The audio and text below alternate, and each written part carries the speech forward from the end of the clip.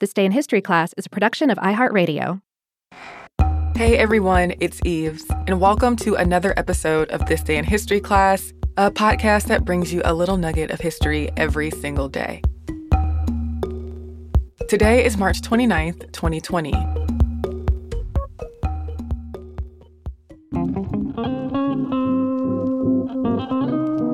The day was March 29th, 1947. Malagasy nationalists launched an uprising against the French colonial government in Madagascar. The Malagasy are people of Indonesian and African origin who live in Madagascar.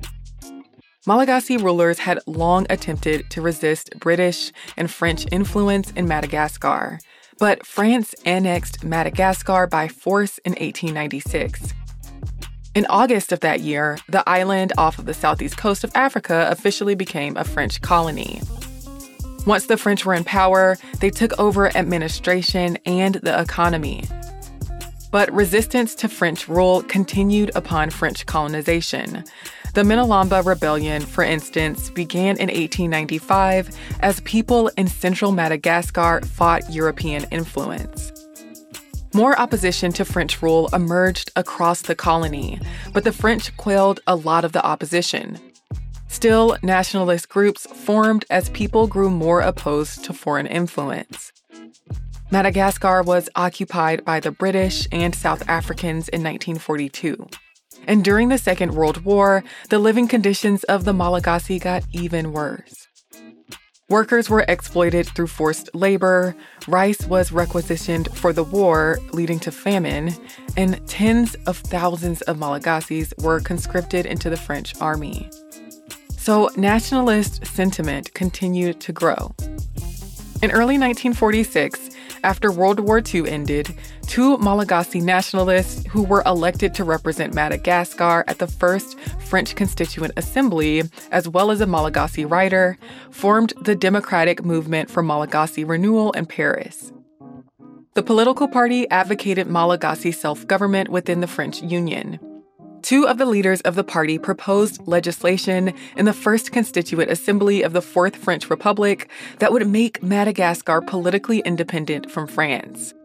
The legislation was strongly opposed by the French government. Colonial Secretary Marius Moutet declared a war against the Malagasy independence movement.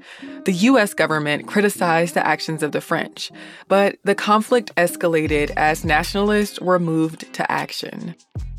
The Party of the Marginalized of Madagascar formed in June of 1946, in opposition to the Democratic Movement for Malagasy Renewal. A lot of the members of the party were from coastal communities and were the descendants of people who were formerly enslaved by the Merina people. The Merina people are a Malagasy ethnic group whose rulers had a lot of political power in Madagascar in the late 18th and 19th centuries.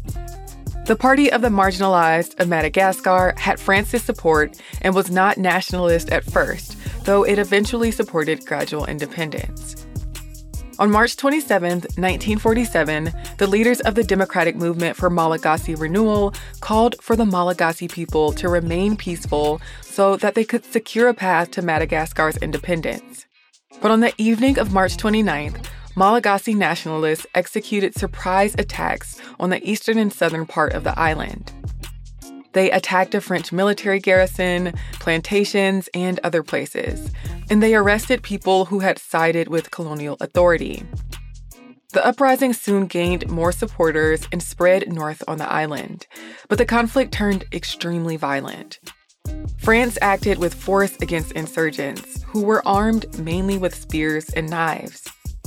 The French government dissolved the Democratic Movement for Malagasy Renewal, and its leaders were sentenced to death, later commuted to life imprisonment.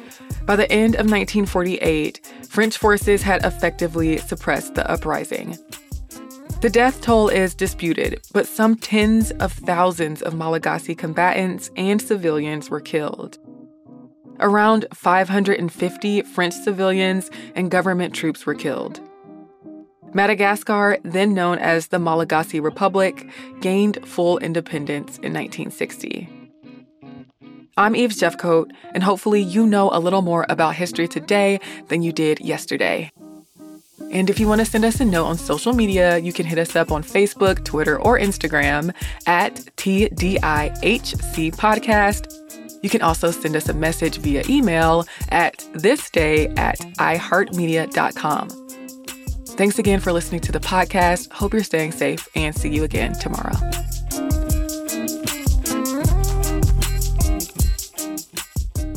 For more podcasts from iHeartRadio, visit the iHeartRadio app, Apple Podcasts, or wherever you listen to your favorite shows.